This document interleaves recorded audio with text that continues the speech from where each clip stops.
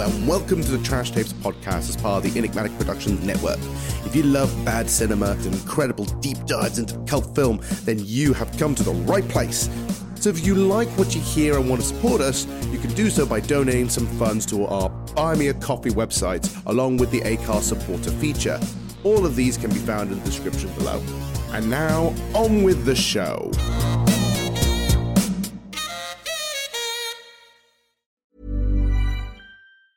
I'm Sandra, and I'm just the professional your small business was looking for. But you didn't hire me because you didn't use LinkedIn Jobs. LinkedIn has professionals you can't find anywhere else, including those who aren't actively looking for a new job, but might be open to the perfect role, like me. In a given month, over 70% of LinkedIn users don't visit other leading job sites. So if you're not looking on LinkedIn, you'll miss out on great candidates like Sandra. Start hiring professionals like a professional. Post your free job on linkedin.com/people today.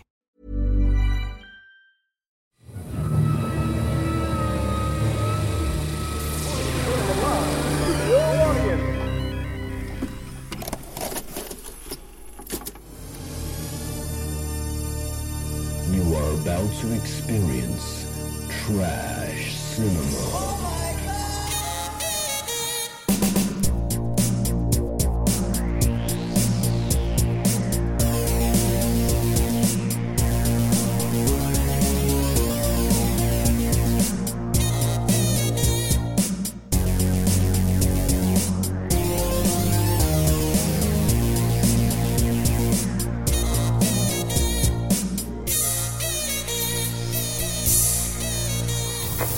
Greetings, everyone, and welcome to a brand new season of the Trash Tapes. Where one man's trash is another man's treasure. I am your host, Johan Shapol. It's been a while, I know, but I'm back here now, and usually I am now joined this time by my victim and DJ, Edward Harvey. Hello. I'm glad to be back on the show. This is it's been a while, like you say. Yeah. But I'm just excited about the new season, and I'm excited about Ninja November. It is, yeah, because because the last time we did Ninja November, we generally thought it was going to be a thing every year. Then sometimes we go like, "Now we can't be asked," but we had to go back because I kind of wanted to come back with ninjas. Because I did promise you, I did promise you when we first started this many years ago, is that we're going to watch a whole bunch of movies with ninjas in it. I promised you so much more ninjas, and I feel like I disappointed you with the lack of ninja I gave you. The interesting thing about Ninja November is it's like I totally thought that we invented it. But then I've noticed it's an actual genuine hashtag on Instagram. And as soon as I started posting that we're going to be doing Ninja November stuff, loads of Grindhouse type pages and things like that just responded with a lot of praise for doing Ninja November. Oh my God, we're totally doing this. Oh my God, that's actually quite scary. Are we starting a trend? Well, that's the thing. It's not. I think it was started long before we even attempted it, but it's probably the kind of hashtag everyone thinks that they've done it themselves because it's totally niche. It's totally niche. Yeah, basically just more excuses for ninjas. But yeah, like I said, we've only done Miami Connection with you and me in terms of with actual ninjas in it, and the only other ninja movie I didn't do it with you. I did it with Greg, which was the Dead or Alive movie, which has ninjas in it. Yes. So it's not enough ninja. So we're going back to do some ninjas. And this is the thing. You suggested this one because you found a clip and you were laughing way too hard at it. And I said, are you sure we want to do this one? And fudge it. We decided to do it. Ladies and gentlemen, boys and girls, we're going into the weird and wonderful world of Godfrey Ho, where we talk about Ninja Terminator. Ninja Terminator. Witness a bloody struggle over the search for the unlimited force of the Golden Ninja Warrior.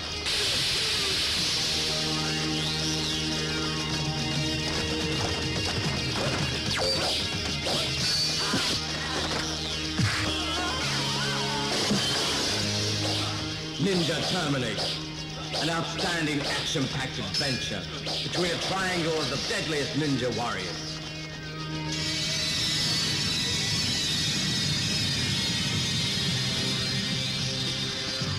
You want the Golden Ninja Warrior all for yourself. Look at this. Yes, that's my ninja star. Right? It's my ninja star. This is yours. Ninja Terminator, a spectacular story of betrayal and lust, the supreme power of ninja technique.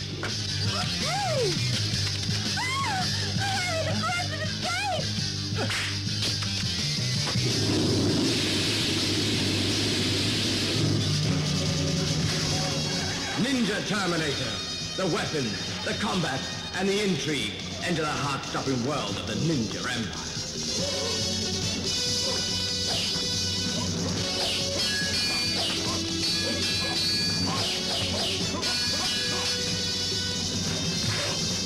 Ninja Terminator.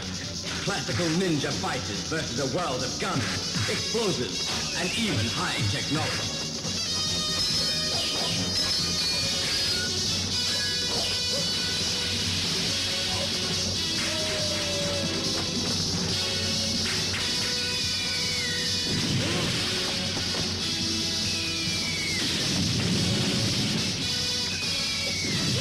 Ninja Terminator. Don't miss it. Coming soon to this screen. I love Ninja Terminator already. Okay. The thing is, when I first heard like of this movie and heard of the title, Yeah. like anyone, you would naturally assume it's going to be about a ninja that's also a Terminator, but Yeah. it's not about. It's just a clever title, just like to make you think of ninjas and Terminators, but it's not that at all. Do you know what the funny thing is? They never mention Ninja Terminator until very late in the movie, where later on they just say, I am here, I am a Ninja Terminator. And it's like, this was never mentioned any other place in the movie. I know, I can play that. Go for it. Our ninja empire is supreme, omnipotent, and righteous. Our blood is motivated by ninja spirit. When we take up a mission, we must succeed or die. So Our nuts. techniques are dominant and unbeatable. Our style is unique and hypnotically elegant. If you don't want to suffer under the wrath of the ninjas, then give back our golden ninja warrior. It's amazing. And I am the Ninja Terminator. Like just like, oh, by the way, I am the Ninja Terminator. Exactly.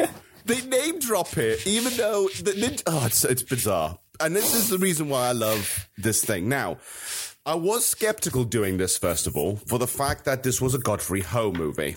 Okay? The last Godfrey Ho movie I watched was A Cobra Against Ninja, which was absolutely appalling. But I think I know why with that one, because that was that's later in his canon, as it were. So I'm assuming they kind of, I bet that he just kind of ran out. He had very little Richard Harrison footage left. So they just showed me 85% of another movie I don't care about. So I'm like, oh, shit. But And the funny thing about that one is, I don't know if we mentioned it on the show before, but like, I saw a clip of it and said, let's do a video about this. So you watched the entire movie and I only watched those little clips. So you suffered to watch the entire film and I didn't even watch it all. But that's because I said, like, look, I watched this and then we made a video out of it, which is online. And the video is brilliant because it says, look, I sat down and watched this entire piece of garbage.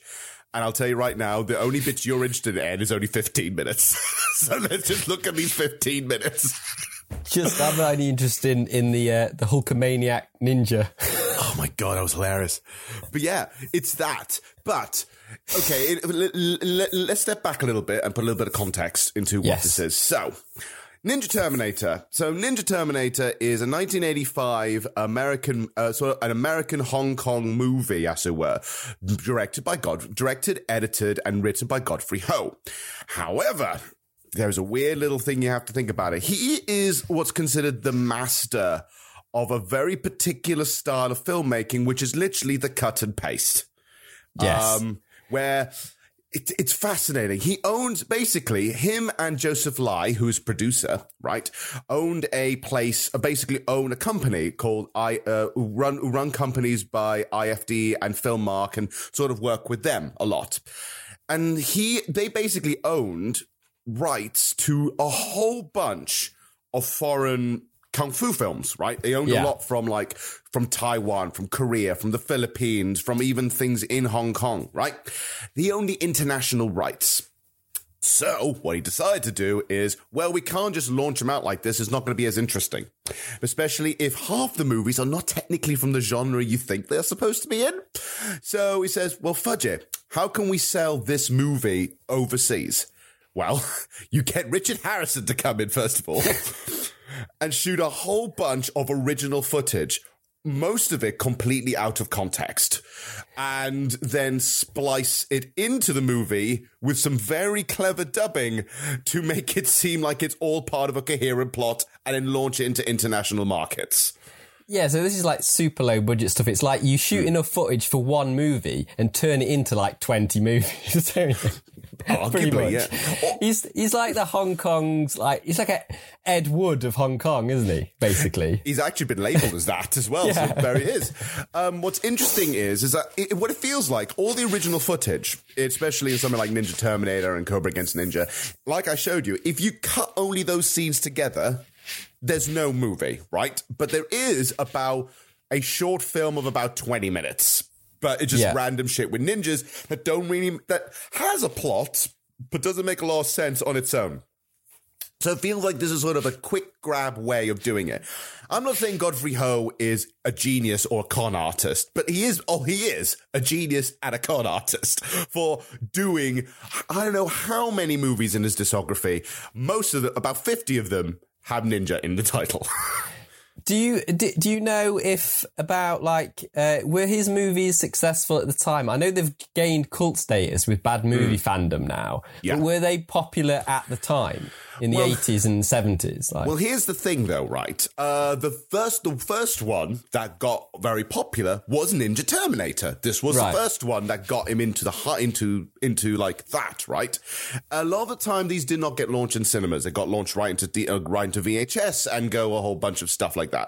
And one of the things is they usually sell it on like the really interesting box art and stuff like that. So it's a little bit like how mockbusters are now. Do you know when you look at something like The Asylum and you go like, say, oh, it's not Transformers, it's Transmorphers, and it has a really interesting looking cover.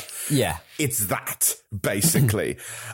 This one was the most popular one, to the point, and I quote, looking down at sort of its reception, this was labeled at one point in Paste magazine as being number 100 in the 100 best martial arts movies of all time. So it's in the 100 list, just barely reaching the surface. It's in the list, though. My God. It's in the list. It's just at 100. Like it scrapes the barrel just to get there. The Ninja Terminator actually uses 50% of another movie. Do you have any idea what that 50% movie is? I don't know. Okay. No, my knowledge of martial art films isn't like that extensive, so I haven't a clue. So this is the thing.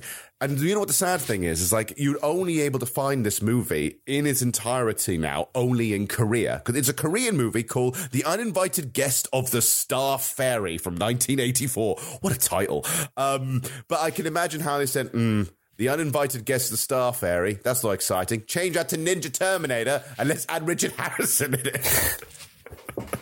But yeah, he's done this with a lot of movies, and this was basically his trick throughout the 80s, basically. Yeah. He found a cheap way of doing it.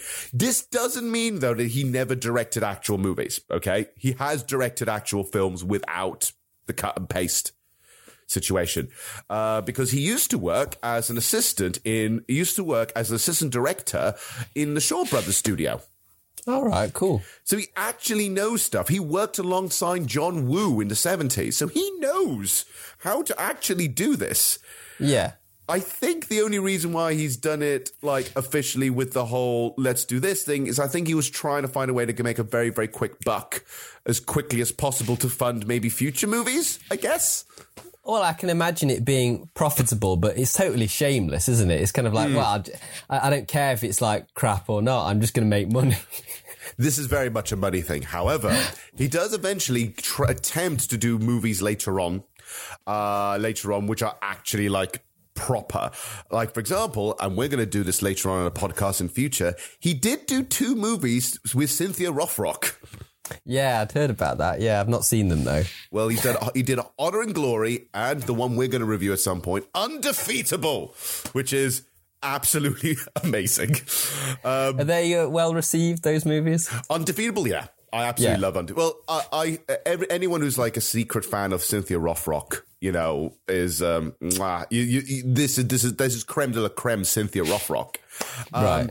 But it's the thing, though. Just looking a little bit more about the man before we talk into the movie and going a little bit more into Richard Harrison for a minute. This is the thing. He's been making movies like this now from the 90s onwards. He's making trying to make legit movies because I think he's realizing that people are not going to fall for this anymore. So he's got to try and make official movies. He's trying to make bigger action films, bigger things aimed originally at a Caucasian market. He wasn't really interested in the Hong Kong market. He wanted to make it big internationally. While a lot of people in Hong Kong were trying to just make movies for Hong Kong. Yeah. He said nah, we're going to try and make it purposely big by hiring Caucasian actors, making it based in America or England or Australia, wherever's predominantly white, and try and sell it that way. You can definitely get a sense of that. He's trying to Americanize the ninja movie. Yeah, American. The thing is, he's trying to Americanize the ninja movie. I think he's the reason why people think ninja movies are rubbish, basically. Because the aesthetic of the ninja movie is partly from him now, if you think about it.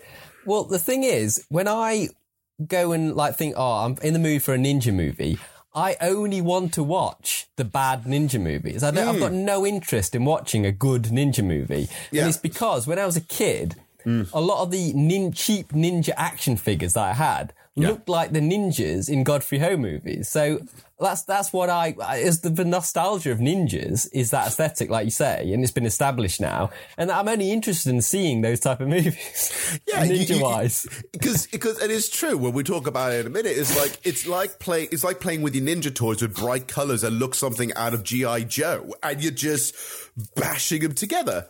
So yeah, it's you're gonna have to. Does this mean that Godfrey Ho is more influential than we realise?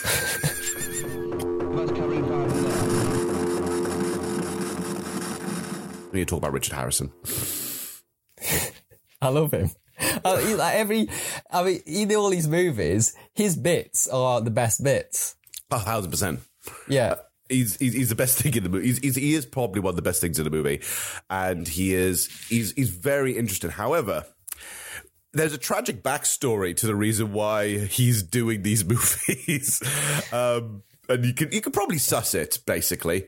Well, I know that they are considered the low point of his career, and also the fact that he didn't realise that they were going to be made into loads of movies. He was just filming what he thought was one movie. Yeah. And he was just then put into loads of movies that without his consent, basically. Oh, yeah, exactly. So basically he thought he was going to go over because during the time, in the 60s and 70s, Richard Harrison is fascinating here. He was basically doing a lot of European B movies, right? He tried in America, but he just wasn't getting consistent work. So he decided to say, okay, I'm going over to Europe and film a whole bunch of B movies because at least I'm going to get consistently paid. Right. Yeah. So, and here's an interesting factoid according to the man himself. He stated as a quote that he was doing the European thing, but however, he was asked originally to do Clint Eastwood's role in A Fistful of Dollars. He turned it down and then recommended Clint Eastwood to do it. Oh no. That's such a shame. You could have been like Clint Eastwood now, in terms of the movies that Clint Eastwood's done. I know. So basically, Richard Harrison could have been Clint Eastwood, but no, he went and did schlocky movies in Europe, and then met Godfrey Ho, which he claims ruined his career, and so he basically retired from acting in the 90s because of that. I hope he's not still ashamed of it, because there's a lot of fandom now for these movies. I know he's probably still hurt by it, but I hope that he can see that he's got that popularity there. Because he is the best thing about those movies, and people recognise that, 1,000%. It does feel, honestly, that I think now he's appreciating the fact that that's the thing. But, at the time, let's say literally at the time, it's 1985, 1986, and you look at Ninja Terminator, and you see this bit of your clip in it. You're sitting there going, and it's the first time you've seen footage from that movie, you too would think it's the worst thing ever, and you would think it'd be really sort of bad. But as we've discussed about cult movies, it takes a while to fester a cult following. Sure. And now I do feel like he does appreciate it now. I mean, the man is the man is 85 right now, so he's just living retired life in California, enjoying himself. But I do think he would look back at it and say, like, at least he's now being recognized again, I guess. I mean, if he was in one more movie, I would cast him as like a ninja master. Yes, he's like the ultimate Sifu. He is the master sitting there. He doesn't do anything. He just cross legs. So once in a while, he'll just do like a whip, throw a smoke bomb. Yeah, like there we go. Oh my god, he is the ninja master. So, but still in a colourful ninja gi. Like it needs to be and he needs a headband that says ninja on it. just give him a long beard, and that's the only new addition. Yeah. Oh my god, poor thing on the man, because like you mentioned, he was only originally hired to just be filming 3 movies at once, because that's what a lot of B-movie actors do when they go over to Europe or a country. They stay there and say, right, I'll work with this director and film 3 movies, right? Enough footage for 3 films, which means he gets a big paycheck right off the bat, right? Yeah. Even if it doesn't do well, he gets paid. Then that turned out to be 20 movies, which you were right on. And it was clipped over multiple times. Sometimes the same clips a clip from one movie is then played again in another movie, just rehashing this footage over and over again. And this came on from 1985 to about 1990. So this is 5 years of using the same footage over and over again. Yeah, and they often, in Germany, a lot of like montage shots were repeated in the same movie, weren't they? So I'll just repeat that shot again. Like later, I've already seen that shot. It's just like filling time. Well, the best one for me in that bit, by the way, when we look at the montages and talk about the ninja training, I burst into laughter when Richard Harrison is cutting watermelons. He does it twice. Yeah, it's amazing. It's so good because you think like, the first time you think, that's impressive. And then the second time going, I've already seen the trick, mate. This is not impressive anymore. Why are you cutting watermelons? I mean, it's not training. It's just showing off, basically. That is showing off. So we've talked a bit about the man. We've talked a little bit about the myth and the legend as Godfrey Ho. So I'm just going to go very quickly and just do the briefest synopsis of this movie according to IMDb, which isn't much. No. So, according to IMDb, the plot is basically this, okay? The movie's divided into 2 movies technically, but only on IMDb it only says this. 3 martial arts students search for the Golden Ninja Warrior, a statue reputed to have magical powers. End. That's the plot. But there is so much more in this movie that we're not going to get through because it is bizarre. But also, I want to have, to all our listeners out there, we have decided to do something a little bit different with the structure. We've decided that we're not going to go through the entire plot of the movie. Number one, because as a whole, it's exhausting. It takes a long time for myself to edit. And also, it kind of mentally exhausts myself and Ed when we talk about all the bits. So everything's going to be put into a bit more structures now. Things that we like, talk about certain subjects and spits, etc. But just to give it a bit more of a flow. Yeah, definitely. I mean, I've got a list of like lines from the movie, and just sort of little bits of music and things like that, and little bits, sound bites for scenes that we can talk about and things like that. So sometimes we really want to talk about certain bits, but we have to talk about the plot that leads up to that bit. So let's just get to it. If you want to talk about that particular thing, just get to it. Maybe provide a little bit of context, but... Although with Ninja Terminator, I don't think context is going to help. But yeah, just talking briefly about it, that plot synopsis I gave you there, that is all the Richard Harrison stuff. There is a whole other subplot involving the Korean movie where it stars Jaguar Wong, and who happens to be his goon, who they never be in the same room, and that is a full-blown... That seems like a full-blown, like, gangster espionage kind of kung fu flick, like with genuine plot. Trying to mash it together with this one little weird thing here. But in this movie, he's basically just like an ally of Harry. Yeah, and Harry, so he's basically just doing his work for him, isn't he? And like the only way they link it, and I think Godfrey does this a lot, is by a phone call. So if you've got a shot of them on the phone, you can, any other shot of the original old footage where they're on the phone, you can make it look like they're communicating and link the two together. So he's basically Harry's just telling Jaguar to kind of like, do this, do that, do this, do that, and like doing his work for him. It should be Richard Harrison doing that stuff. Because Richard Harrison's, half the time, he's literally just in a tracksuit sitting around his house. It's like, oh my God, have you seen this videotape of this woman getting horribly tortured? You do something about it, Jaguar. It's like, for God's sake, get up your ass. We do meet, like, at the beginning of the movie, we get, like, an instruction as, like, the Ninja Empire, don't we? Like, the evil guy. So that's, I'll just play that because that sets up who these guys are. Go for it. Master, everything is prepared for you.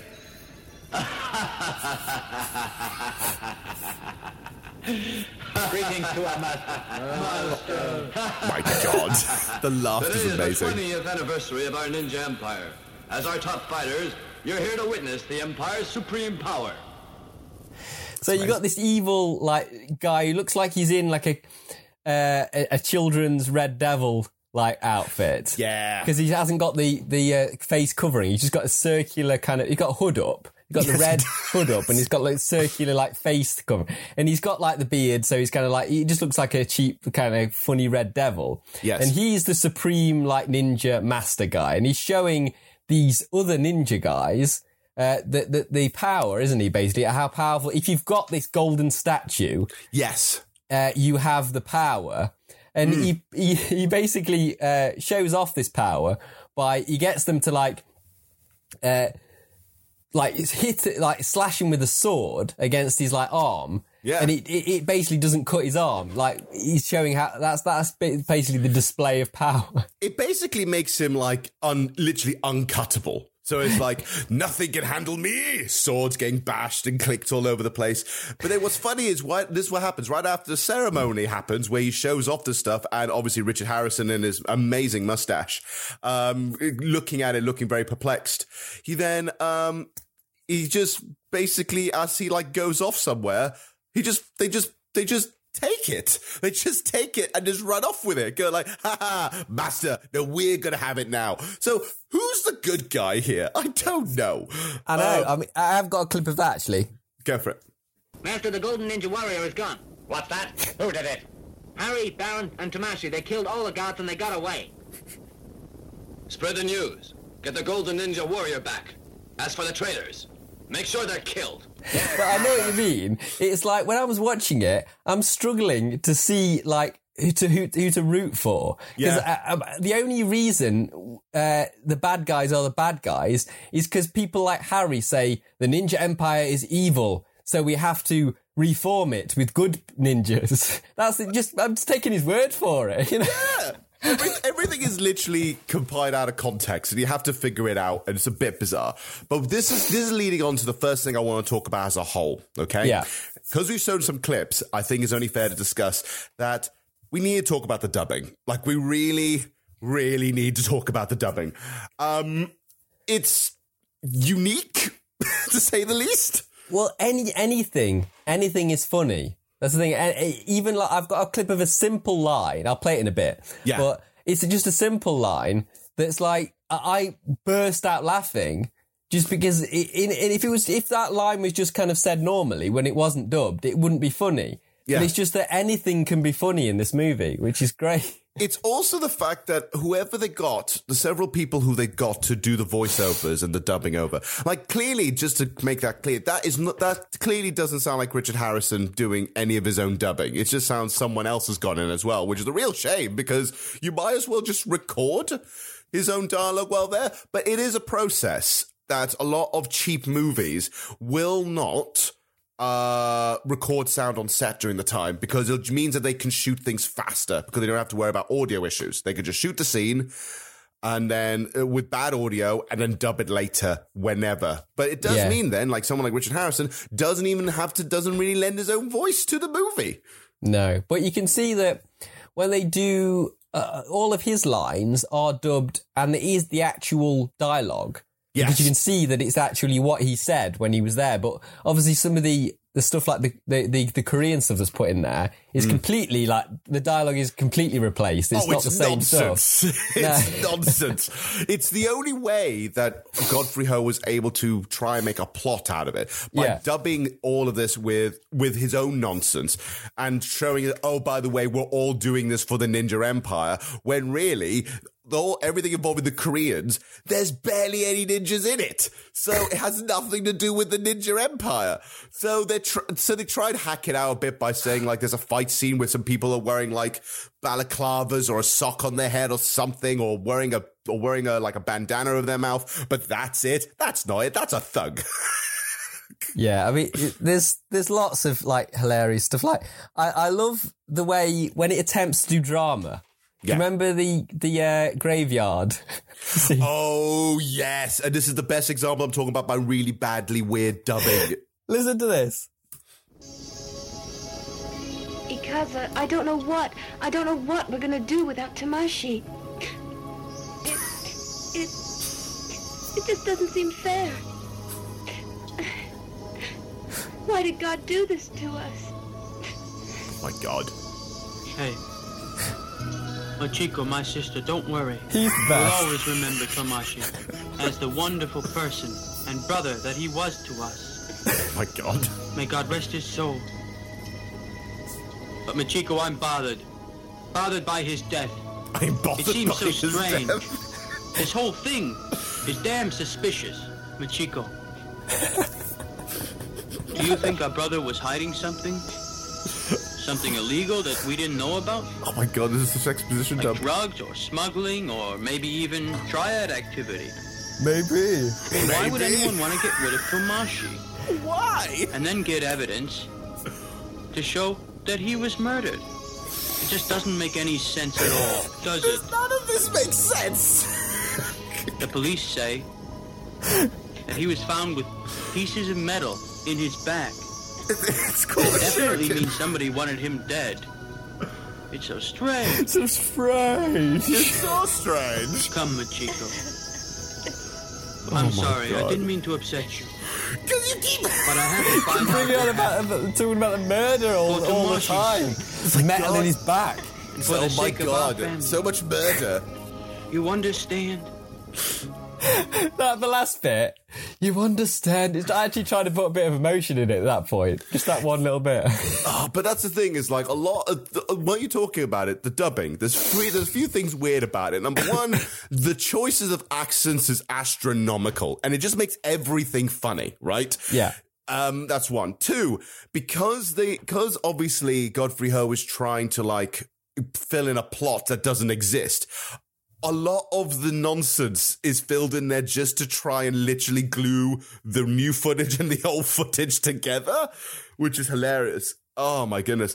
And then obviously just I mean, the performances, there's barely any emotion in it other than just the same thing for most of it. No, but I mean, the scenes that were like just the filler scenes often were the ones that made me laugh the most. Like, for some reason, I don't know if this made you laugh or not, but you know, do you remember when Harry is just kind of, his wife is just preparing dinner? Remember that scene? Yes! I've got a clip of that. Yes, please! What are we eating tonight, darling? It's your favorite dish. Steamed crab. No, this time I'm preparing a really special dish, something called drunken crab, and I know you're gonna love It's it. amazing. What is that? What is it? Hang on in there, you'll find out. For some reason, I just burst out laughing when he went, steamed crabs. It's almost like that is not a sentence that no one should ever say, right?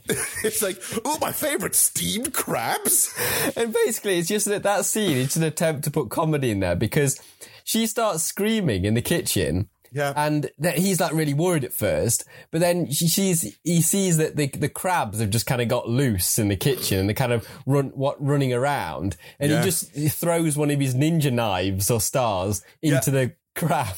And then that's like a comedy scene. And scene ends. And then we never know about the crabs ever again. Why is there smoke coming out of your oven, Seymour? That isn't smoke. It's steam. Steamed from the Steamed crabs. we're having. Steamed crabs. I don't know what about you, but I noticed as I was watching it. The dubbing loves saying the word bastard a lot. Every character at some point, there's some characters doing more, but everyone's like, oh my god, look at you bastard, bastard, look at you bastard. It's I almost kept count. It got so often how much they use that word to fill in like gaps. I'll play it for the guys. Victor, you got Machiko. Release Lily. Okay, Victor. I'll send Lily over. You send Machiko. Okay, it's a deal, you bastard. But it's like, that's just one example. But you have to tag it onto the end of every sentence, doesn't he, that guy, especially? Victor, so that's the guy that Jaguar Wong is up against most of the time, isn't it? Yeah, he's up against Victor. That scene's also very complicated because we're going to get into Sims at some point where there's loads of plot twists. But yeah, it's... So, the only other reason why anyone would watch this movie then is the ninja fights. Can we actually talk about the fights as a whole, actually? Because I'm not going to lie, this movie's great for the kung fu scenes and the ninja scenes. They are actually pretty good. Like, I'm not going to lie. Yeah, they are good. Obviously, a lot of the best fights are the Jaguar Wong stuff because he's actually a really good martial artist. Yeah. And a lot of those scenes are really good. But I do actually like the ninja stuff as well. Like, one of my favourites... fights the fight isn't that too brilliant, but I just love the introduction to it. Yes. It's when one breaks into one of the evil ninjas, the red ninjas, breaks into Harry's apartment. Yes, and I've got a little clip of the intruder aspect. So the intruder's already in Harry's apartment, and Harry comes back, and then I'll play just the intro to that bit. Go for it. So you can hear Harry whistling. He's just coming through the door. He suspects the ninja's there, though.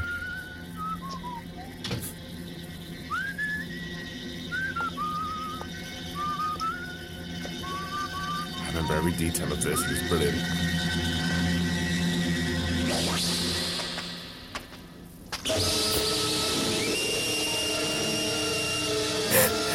I'll just explain what that is. So basically, he's acting like Harry's whistling, and he's acting like the ninja isn't there. He hasn't suspected him, but as soon as he comes around the corner, that big like music that comes in that's like sounds ridiculous, like really loud, is when Harry magically turns into he's got his ninja outfit on and he's ready for battle, and he literally comes out from a corner. He goes like Superman. He changes into his Superman outfit. He's in normal clothes, and he comes around the corner, and he's in his ninja outfit. And that music is when it kicks in when he's in his ninja outfit, ready for battle. That ninja outfit, by the way, is this the one where he's in full camo? He's only ever in camo, isn't he? Every time. Everything else after that, because at the beginning he was all in black, and then after that he's now in camo. It's hilarious how he pops in a camo outfit. And here's the thing, that fight in there is just a calling card situation. But it's hilarious because when the fight happens, they do a couple of moves, but a lot of it's just like fire, smoke, suddenly he just pops in and the guy just disappears. It's like, what happened? This took seconds. I love the gadgets that they have on their like swords. Like you've just said, one of them's got a flamethrower on the end, one of them's got smoke, and sometimes you can put out the fire with the smoke, weirdly. Yeah, it's so bizarre. There's also a bit in there, I love the bit, because this is the pieces where they're just sharing shurikens to each other, sharing ninja stars as a calling card or something. And there's one bit where he takes out what looks like to be some kind of sai or something, and at one point, the guy throws the ninja star, but he grabs it and it just keeps spinning on his thing. It's like, look at it. Look how I grabbed it. I am such a ninja. It's so good. All the other ninja fights as well. This is where you're first properly introduced to teleportation, because the ninjas can teleport, which is all fantastic. And especially the fight near the end, which is absolutely preposterous. It's one of my favorite things. Yeah, it's amazing. I mean, I love the montages though. Basically, the preparation for battle. So like they get a challenge. Harry often gets challenges, doesn't he, by like a ninja. Yes. So he has to get ready.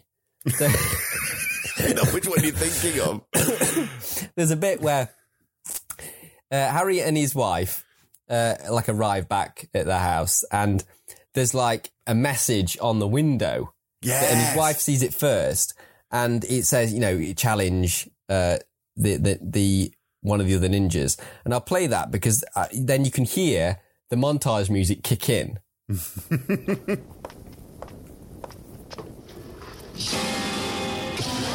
Jesus. So that's the message on the window. And then this music kicks in.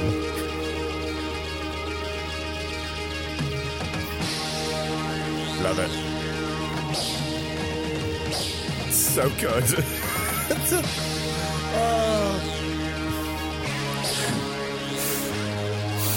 Oh my god.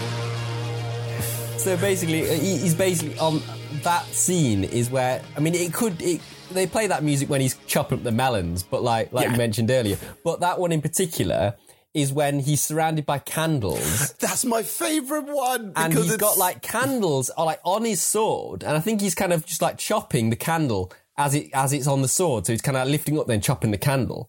But it's like they're actually on the blade of his sword. It's impressive. Like, this is the thing. It's impressive. It looks really cool. There's a bit there. There's a bit where he's got his piece of the golden ninja warrior and how he's like smacking his arm, making it feel like this arm cannot be defeated. It's really, really genuinely good stuff. Compare that with also like anything with the actual, it's kind of weird because they are two very different kind of fights. The ninjas are silly. They are full-blown silly, and it's brilliant. And you can also see when they are fully wide shot, you can kind of tell that isn't Richard Harrison doing backflips and cartwheels. Well, I imagine he wasn't a martial artist, was he? So I imagine a lot of the fights weren't him. It's just like the bits where he pulls down his face mask so you can see that it's Richard Harris. The only thing that disappointed me slightly is I wish there was one thing they kept from Cobra against Ninja, which is his magical how I leave a fight situation. That never appears here. I was disappointed where it's like I said, in Cobra against Ninja, it's the only bit I really liked where every time after every fight, he would lower his mask. He'd do a whoosh, he'd do a backflip, and he would disappear halfway through. I'm like, that's an exit. They should do that in all the movies, shouldn't they? I know, right? Just to emphasize in this universe, that's how ninjas leave.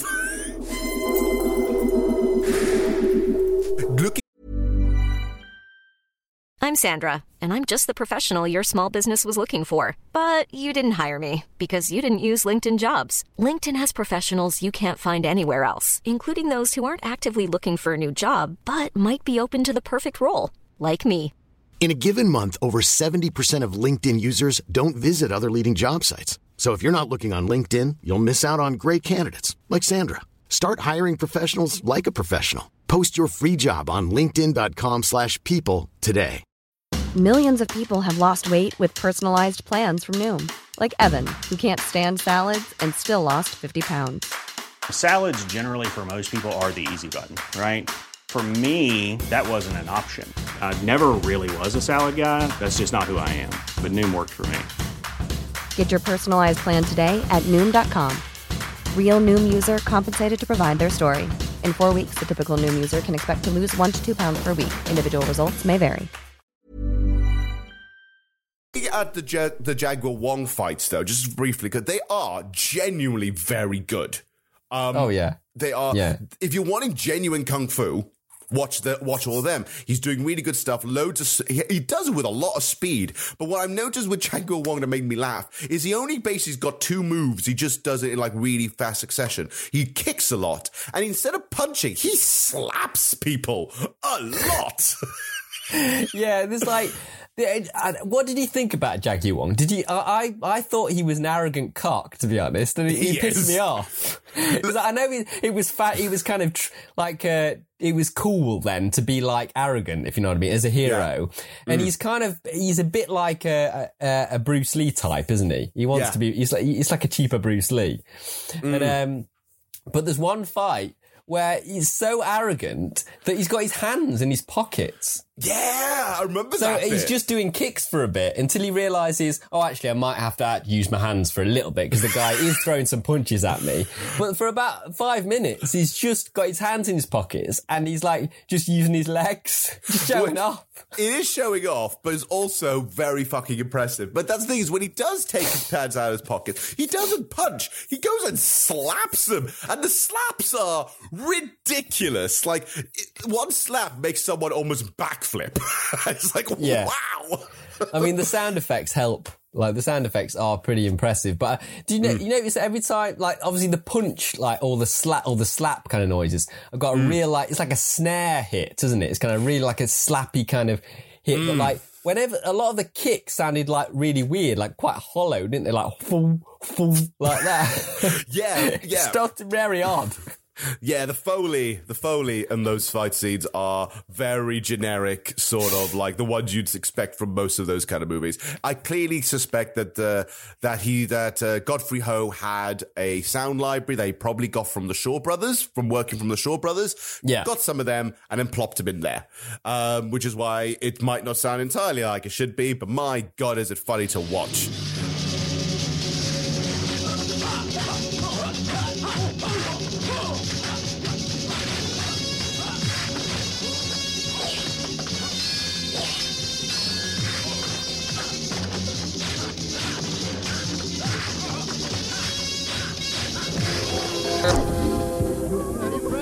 Can we very briefly talk about the ending of the ninja fight, which is the most preposterously bizarre thing? The last ninja fight, where they finally get all 3 ninjas are all fighting together to take over to beat the bad ninja. Okay, I love the fight because I genuinely like what they were doing with it. This one actually had a little bit of psychology because the bad ninja, who killed it from Tamashi, who is like a one-off side character and is the only link as to why the Korean movie exists, by the way. The bad ninja stole the body, right? The body of the ninja, while the other 2 guys stole the arms of the ninja, right? So that means that whenever anyone tried to punch the guy in the belly or in the gut, it did absolutely nothing. And oh no, it's doing fudge all, like it's doing nothing. And while the other guys, their arms are the thing that are fine, right? Like you could hit them in the arms, but nothing else. Oh, right. So they're only armoured in the arms then. So they could, all right, okay, cool. So the best bit is the body then. The best piece you need is a body. Yeah, and it's like, say, but I need the arms to finally fulfill myself. And he does that, and it's really, really genuinely a good fight. But then it gets really weird suddenly, where once all the pieces are put together, and then he prays, somehow there's an explosion at the end, and then it just cuts. I know, I've actually got a clip of that. Well, let's play this. All right, kill me. Your death will serve no purpose. I've lost faith I can never return to the Ninja Empire.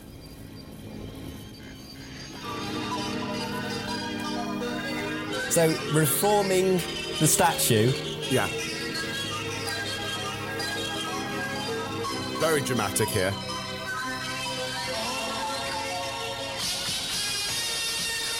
I love it. What is this? It's amazing. It's like a disco. Basically, I had to get that clip because it sounds like a game show. You know when you win a prize? And that's exactly... That music kicks in when the Golden Warrior is formed back together again. And that's what that music hits at that point. And it's perfect. And then literally the last, quite literally 10 seconds as Richard Harrison is holding the statue and getting things sorted and he's walking away into the sunset, there's just a fucking explosion right at the back. And he looks confused as to why there's an explosion. It's like, huh? And then cuts. Like we it's not explained, but let's face it, a lot of this stuff isn't explained in this movie. You don't There's need a lot to. of unexplained things, like the Garfield phone of Richard Harrison. Yes, which we're going to get to in a minute, because let's move on, basically, to something else I want to talk about. This movie has so many odd choices and things, right? Things that, in overall context, you're sitting there going, quoi? And like you don't know what it is. So, for example, why does Ninja Master Harry, who is supposed to be a ninja master, who seems to be in quite good wealth to some point, right? Why does he have a Garfield phone, of all the things?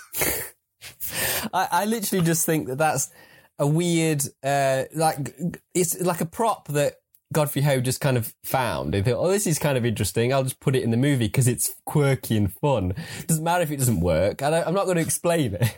Do you think that all the weird stuff actually is Godfrey Ho's like own shit? Do you actually think it just I think it's just like the thing where, this is what American people have. American people like Garfield. Americans like Garfield. You Western man, you white man, you like Garfield. It's funny though. It is a great little phone because when you pull it out, it's like his eyes are closed when you got a link, but his eyes open every time you get it off the hook. It's so good. Well, I've got a clip that will have two odd choices in it because it's got a phone call, so you can picture the Garfield phone. Yes. But also it has the bit about where the robot arrives and gives him a message. So let's just listen to this.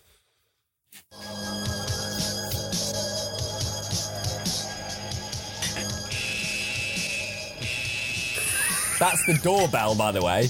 That's a terrifying doorbell.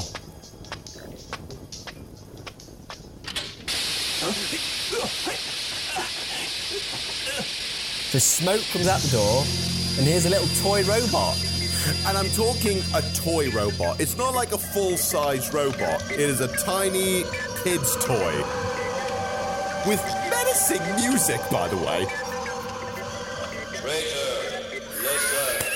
You have just 3 days to return the Golden Ninja Warrior to our master. Hear and obey. Bloody hell. There's a Garfield phone. Listen to me. Traitor, I believe that you've received a death message from our Ninja Empire. How does he know? Ninja is supreme and you have double-crossed it. Why did you do that? The Ninja Empire is evil. I have to reform the Ninja Empire.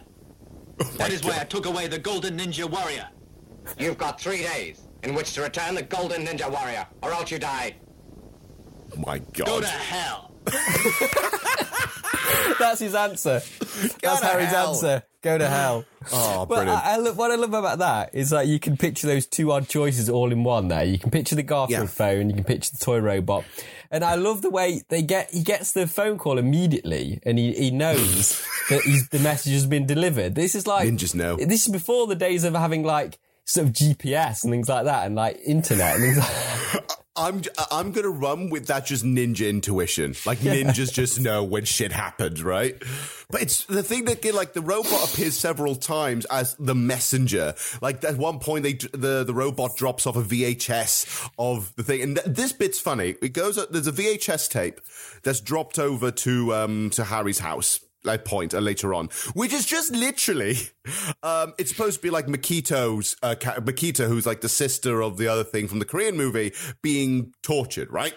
It's like, oh no. And it's kind of funny because the wife's there as well, looking confused, like, oh honey, why are we watching this snuff movie? But they watch a lot of it, don't they, before... Yeah, before they come to the conclusion that this is serious. But here's the funny thing this is riveting, darling. Let's keep watching. It's so bad. But on top of that, it's just clearly them watching the actual movie. Because it's not even like it cuts to the movie. No, it's them watching the movie from the TV. Okay, Yeah. so this is why. So I'm thinking like, hey, this is supposed to be like a shoddy torture film. There's so many camera angles in that torture movie. Everything from close-ups and everything. He's like, oh, I'm just imagining if that was a case where Victor and all the bad guys are going, look, we want to make this torture movie feel very authentic. Okay, can we stop it right there? Well, I need a close-up of you whacking her with a cane, please. Yeah, they've got a proper television studio, haven't they? It's full blown. It's great. But yeah, the robot is just fantastic with that bit, and there's loads of these kind of weird choices, and some of them, admittedly, are from the Korean movie. Like, there is a character we haven't talked about yet. His name is Tiger. And I love Tiger, but the simple fact that Tiger is for some reason, he's wearing a blonde wig the entire movie. Well, not the entire movie. This is the thing. What's interesting about it is that I thought that was just it meant to be his hair, right, in the movie. Yeah. But it's not, he chooses to wear the wig, doesn't he? Because there is a scene where he does take the wig off to fight. It's like, no, I'm going to take my wig off to fight now. It's so bizarre because you can clearly see, to me anyway, you can clearly see like, that's a wig, mate. So why make this choice? Because it just doesn't suit the rest of his face. It is a big, like, bob wig, by the way. It's almost like a 50s ladies blonde bob wig. It's a bit like He-Man's hair. Remember He-Man? Yes! Like my God, it is. He's got a blonde fringe. He's all blonde. He's got a fringe and it kind of just like bobs round, like you say. Oh my favourite scene with him is, this is another, it fits in with the odd choices kind of category, is when he meets with the professor. Yes, the professor who we only see once in the movie. And just for context, number one, the professor's a brilliant character. It only appears once, and I'm disappointed we never see him again. But also, so the professor's invited by Tiger to talk to build a time bomb. And the entire exchange is fucking hilarious. Let's listen to this. Good to see you, Professor Sung. Well, it's good to be here. We've been waiting impatiently for your visit here. Well, I can certainly assure you, you won't be disappointed. I've just invented something superb.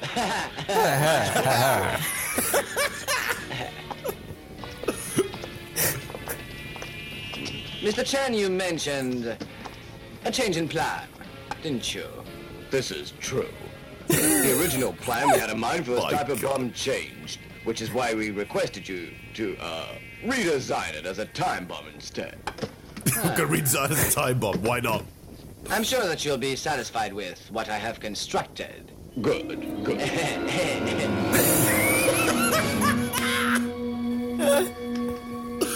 It's so weird. A fine piece of workmanship. Thank you. This bomb is as easily as powerful as the others, and with remote control. But will it blow my enemies up? Well, I'd say sky high. That knows how to crack a joke. It's just what I need. Thank you, Professor Silk. That scene is absolutely amazing. It's what you think of like a comedy villain. Like the professor's like a comedy villain, isn't he? That builds bad things. Oh, it's like a parody of itself, okay? And there's a reason why we can't entirely just blame Godfrey Ho for this, because this was a movie done by someone else entirely.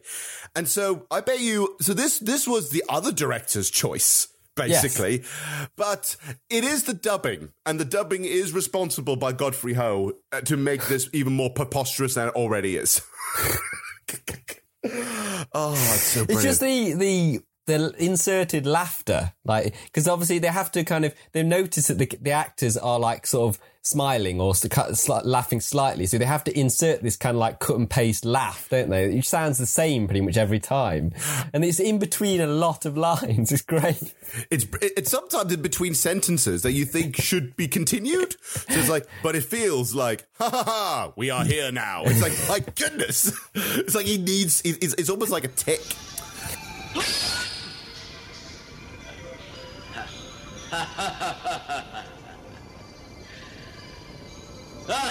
Supreme Ninja.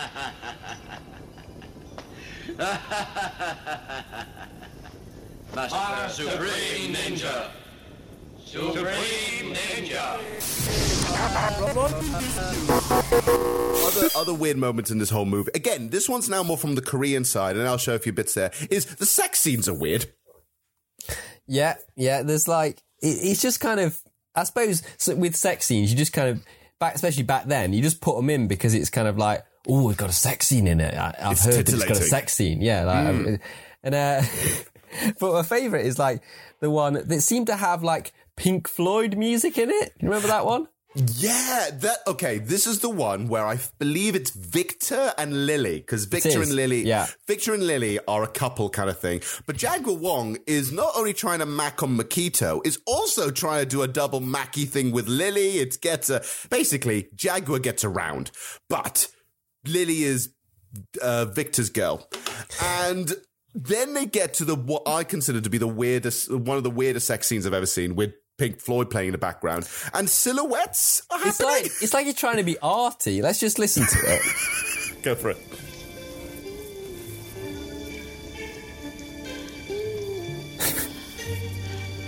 So most of it is in silhouette. You can see the silhouettes of them going at it, can't you? While this is playing. It's so bizarre. And they don't even look like comfortable poses either. Well, he does a pose where he's got her legs over his shoulders. They're just going lift. Just to talk over this slightly, this is Pink Floyd, isn't it? Like, I bet you it is Pink Floyd. It certainly sounds like it, because I was watching thinking, this sounds like a bit like Pink Floyd, but when I was doing a little bit of like digging around, looking at the research, it famously has ripped off Pink Floyd, but it said on Wikipedia, so that probably is that bit. Yeah, he's done this. He's done this a lot, because he's actually, according to Wikipedia and a few other bits as well, he has ripped off a whole bunch of people. Pink Floyd he's made, Tangerine Dream is another one, a couple of goth bands, a couple of Japanese artists, loads of people who have literally, and also just flat out music from different movies, which, can I just say, from the very opening of the movie, by the way, the very opening of the movie, where just the title sequence kicks in. Yeah. My God, doesn't that sound a little bit, at the beginning, it sounds a little bit like, I think sounds a little bit like Star Wars. Do you mean this?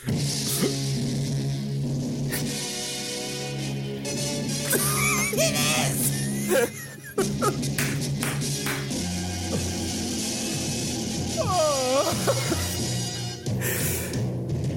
Now that is an ident.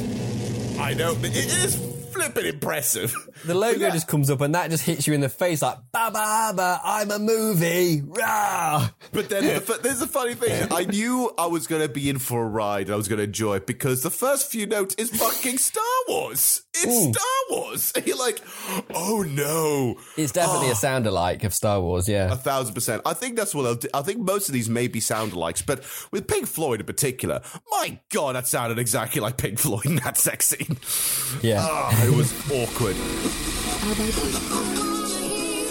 A lot of it just seems to be just padding, or ways to sort of make it feel quirky that it already is. Yeah.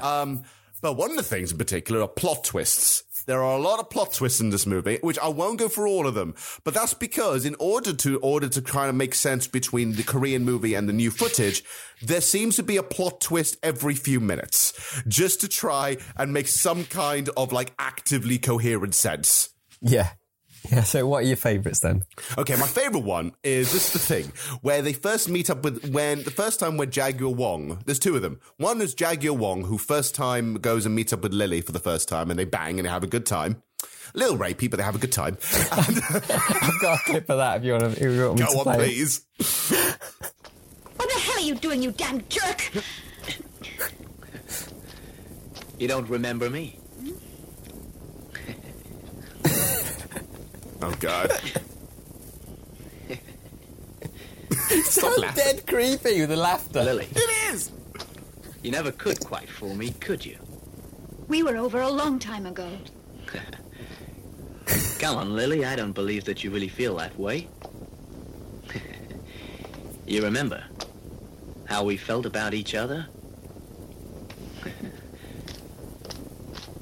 My feelings haven't changed, and I bet yours haven't either. Look at me. Gets awkward here.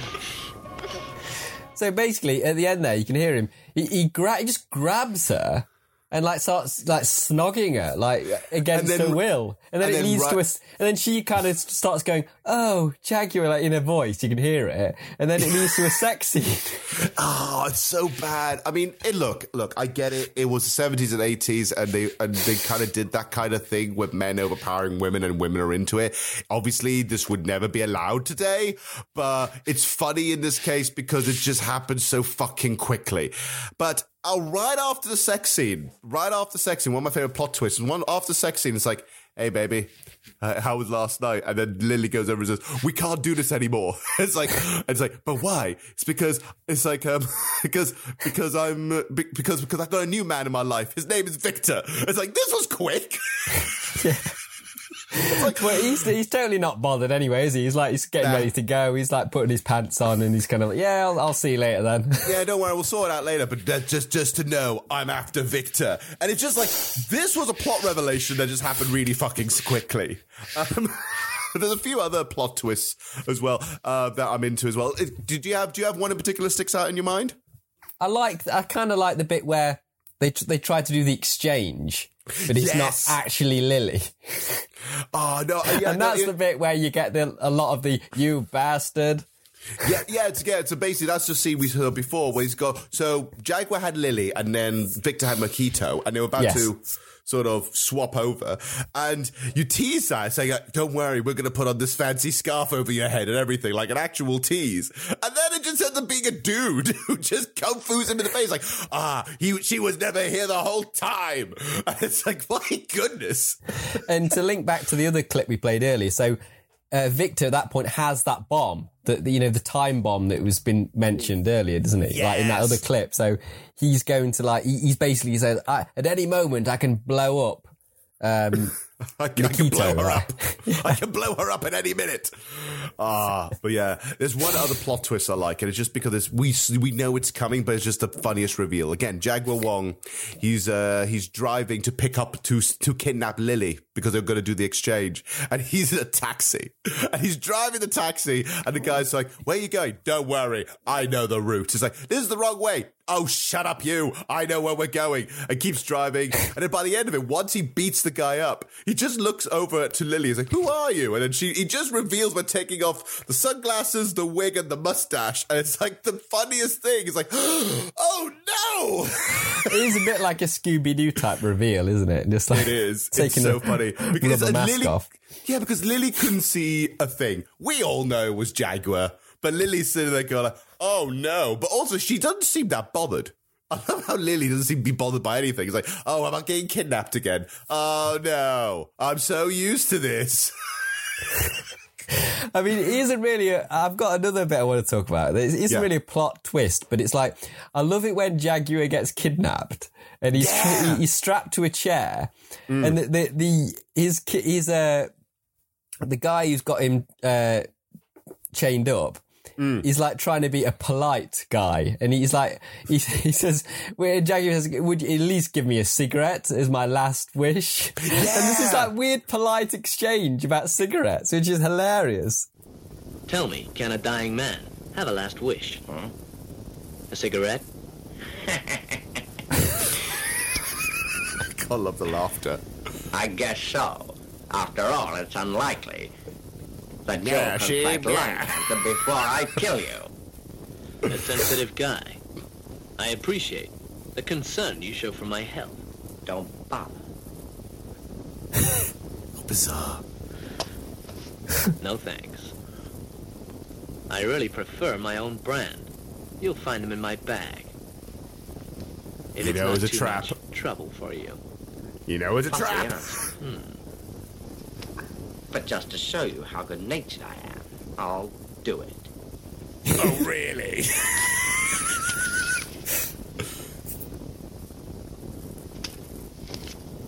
I'm sorry. My hands are tied. Do you think you could possibly light it for me and have one yourself? My God, this is so. I'd hate for you to remember me as a mean son of a bitch, so go ahead. I don't usually smoke this, bro, but I'll do it for you. there is some sexual tension going on here. It's just so polite, isn't it? It's great. And the funny thing is, once it gets to that end there, suddenly he lights a cigarette, and then it becomes a full-blown fight scene, right? Literally after that point. It's fucking hilarious. But finally, just to sort of wrap things up before going ahead, we've shown a lot of this, but I just want to talk about the music very quickly again, how absolutely wonderful it is. Because we've been talking about it throughout the whole thing, but it is mind-bogglingly wonderful that the music here is genuinely, most of it bangs. I would listen to some of this on my own because it's genuinely quite good. Yeah, there's just so many good bits. I mean, I'll just play one for example. Like, there's the nightclub scene, and there's a bit where they're just dancing along to this, and it'll sound a bit distorted because it's ripped from the movie, but it's like.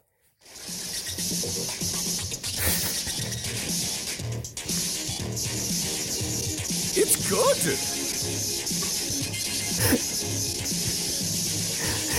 It's like really good 80s pop, isn't it? Like really good music. It's a shock to me that this movie has got a genuine understanding of how to pull off a good beat. I'm noticing maybe this is the thing. Maybe ninja movies are the secret place of finding great music. Look at Miami Connection and all their bangers. Yeah, and the opening main theme to Ninja Warrior reminded me so much of like an 80s sitcom. I've actually got a better quality version of that. Ooh, okay.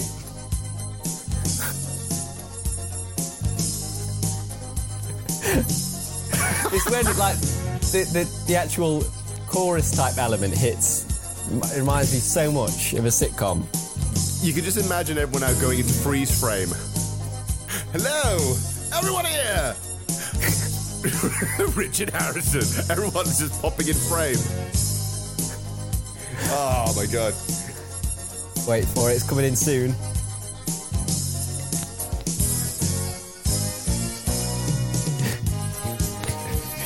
It's so good! It sounds like Dallas or something at this point. It does! It sounds really good.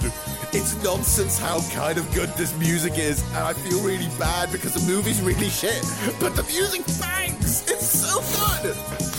It is, it's just so special. It's like, it really gets you pumped for the movie.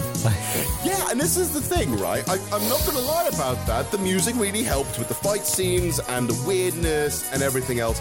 And yes, most of them are probably rip-offs from other things. But it's just, honestly, the production value of the music was good. And it really helped me. It was a big surprise for me. I mean, it's probably just because it's stolen. I love how you say, look, it's not really, it's not Godfrey Ho. The music is good because it's probably actually really good music that you just nicked. I would not be surprised, actually. It's like, oh, we found this track, and just slide that in there, or just get a composer to just sort of no one will fix see the artist won't see these movies. It's fine. Yeah, and yeah. So basically, that is Ninja Terminator down to a T. It's a movie that is an absolute mess. But it's also got so many moments of glory, and we have to thank Godfrey Ho for making such an elaborate mess. One little factoid, by the way, I've just discovered this, that Godfrey Ho has been making movies for a while, obviously. His last movies were like in the year 2000 or so, right? Yeah. He's retired now, isn't he? He's retired from filmmaking itself. Yeah. But in 2010, and I think he's still in there, he's now teaching in the Hong Kong Film Academy.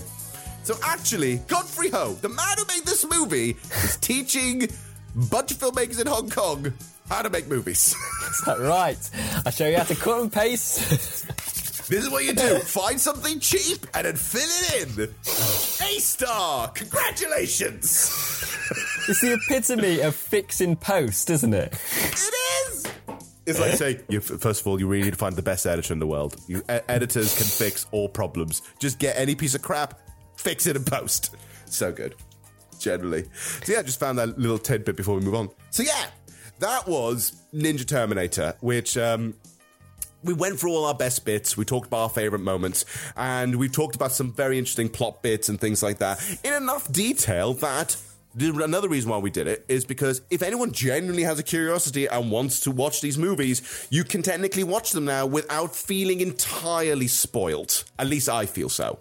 Yeah, a lot of them are under the Wu-Tang collection. Have you noticed? Yeah, it's genuinely a thing. The great thing about this one we saw entirely on YouTube because, like, who's really good at finding the rights for Ninja Terminator and all these movies? So yeah, just find them on there and watch it with us next time. It's genuinely a good time. So, let's rate this puppy, shall we? Can we bring back the Trashometer? We can indeed. Trashometer. Thank you.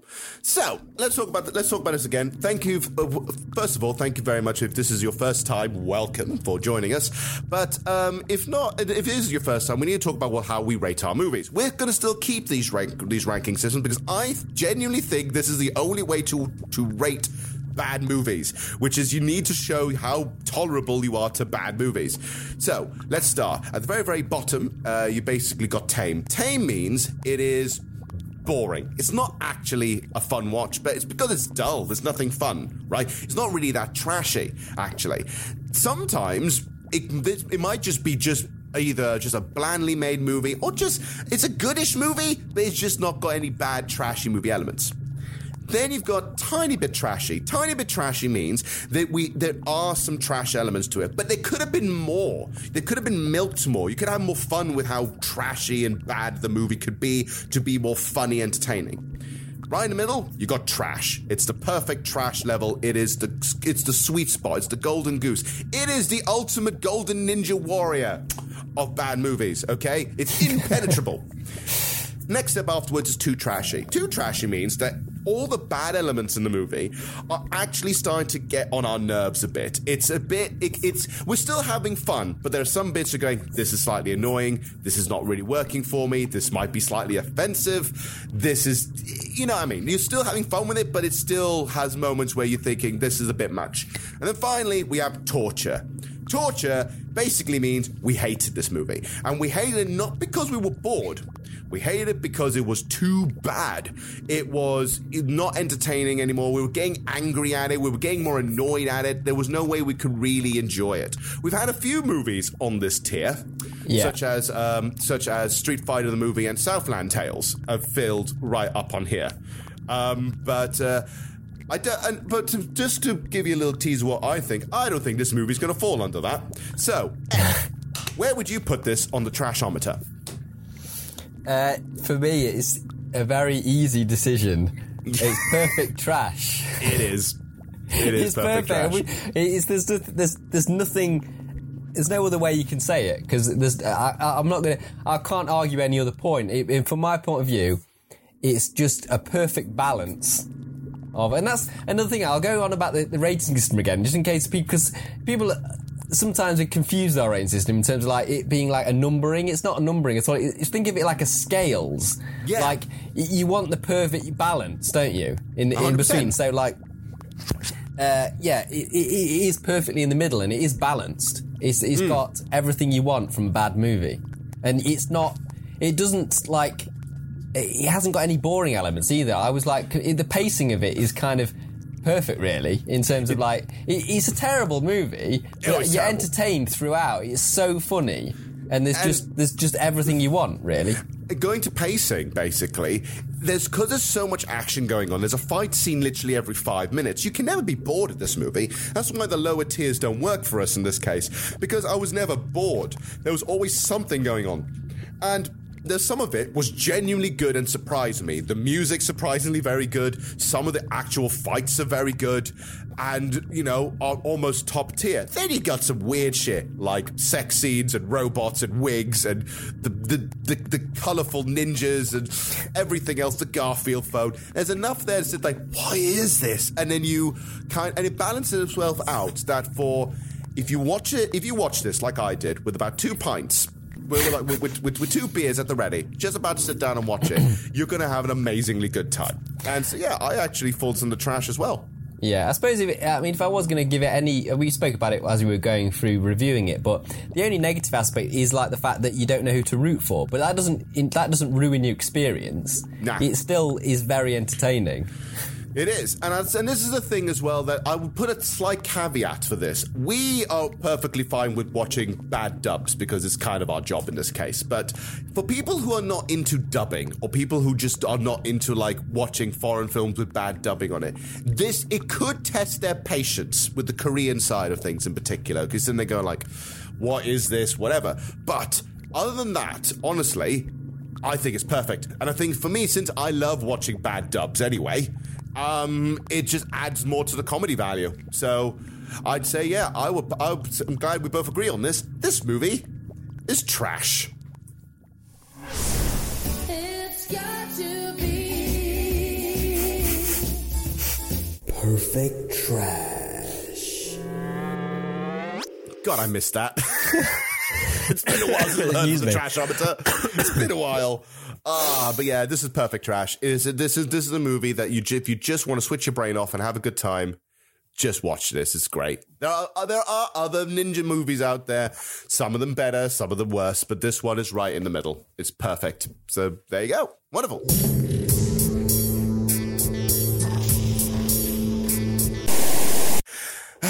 So yeah.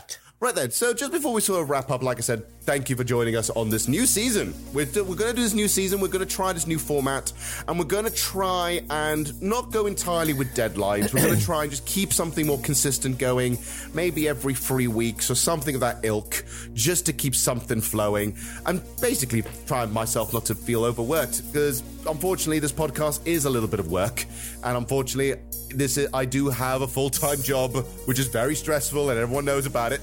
So it's in need. I want to streamline it. So I hope you enjoy the new format. I think it will work well. I definitely had fun with this format.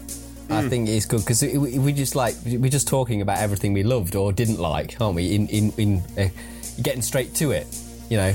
Yeah. And hopefully means that some of the podcasts could be trimmed down a bit, because one thing I noticed is I did a recording of an episode a while ago, which will be a lost episode at some point when I sit down and do it, where I recorded with a few people, as a few of my friends who for a D&D movie. Okay, so we did Mazes and Monsters starring Tom Hanks, which is horrendously bad, but because we'd followed the original format and the way my buddies like to talk, and there's so much to talk about, the recording lasted 3 hours. 3 hours! So, it got to the point where thinking, how the hell am I going to edit this to something coherent and to something be like my goal being about 90 minutes? I like my podcast to be about 90 minutes or less. Some people like them longer. I know, Ed, you prefer them longer sometimes because you do that for your commute. Yes, yeah. I mean, it is a preference thing. Some people don't mind a big, long, deep dive into a movie, but other people, like yourself, just want it to get straight to it, and you know. Yeah, and so cut the waffle. Cut the waffle and get to the point. So hopefully this will streamline it, which means that perhaps there's more episodes in the works and maybe new approaches to things. Maybe we can do a few specials this way, because this means the way we do it this way, it means we don't necessarily just have to tackle one movie. We could do a franchise if we wanted to. Because if we follow this format, we could do we could say, we're going to sit down and do the entire Hellraiser franchise and go, oh dear. So, oh yeah, Pinhead in Space at some point. He's coming up. Yeah. Pinhead in Space is definitely one of the books. But yeah, fantastic. We're not going to do many teasers. However, there's only one thing I am going to say. Very soon, though, obviously, we're recording this in like early November, but soon we're going to be getting into Christmas, and so I wanted to just tease this because we are going to do it because we have to do it. We're doing the Star Wars Christmas special. Fantastic. I knew that had come up at some point soon. We had to do the Star Wars Christmas special. We've been talking about that for a while, haven't we? Yeah, and I'm thinking, how can we do this? No, we need to talk about this. It is one of the things, honestly, that I haven't seen, but I know a hell of a lot about. So it'll be quite interesting to actually sit through it and see how I feel. Yeah, I've not seen it either. Is it easy? Is it accessible quite easily? It should be, yeah. I don't think anyone cares about the rights to Star Wars Christmas special. I bet you. I'm going to have to check because I got Disney Plus. Oh my God, what if it's on Disney Plus? It probably is, to be honest. It might be on Disney Plus. Be like Star Wars Christmas special, like 4K edition. Oh, wow. I'm going to have to check. But yeah, that'll be something to do. But yeah, Wonderful. This has been fun, and hopefully we'll see you guys in a little bit. So until next time, keep an eye on your trash. There might be some treasure in there. See you guys later. See you guys.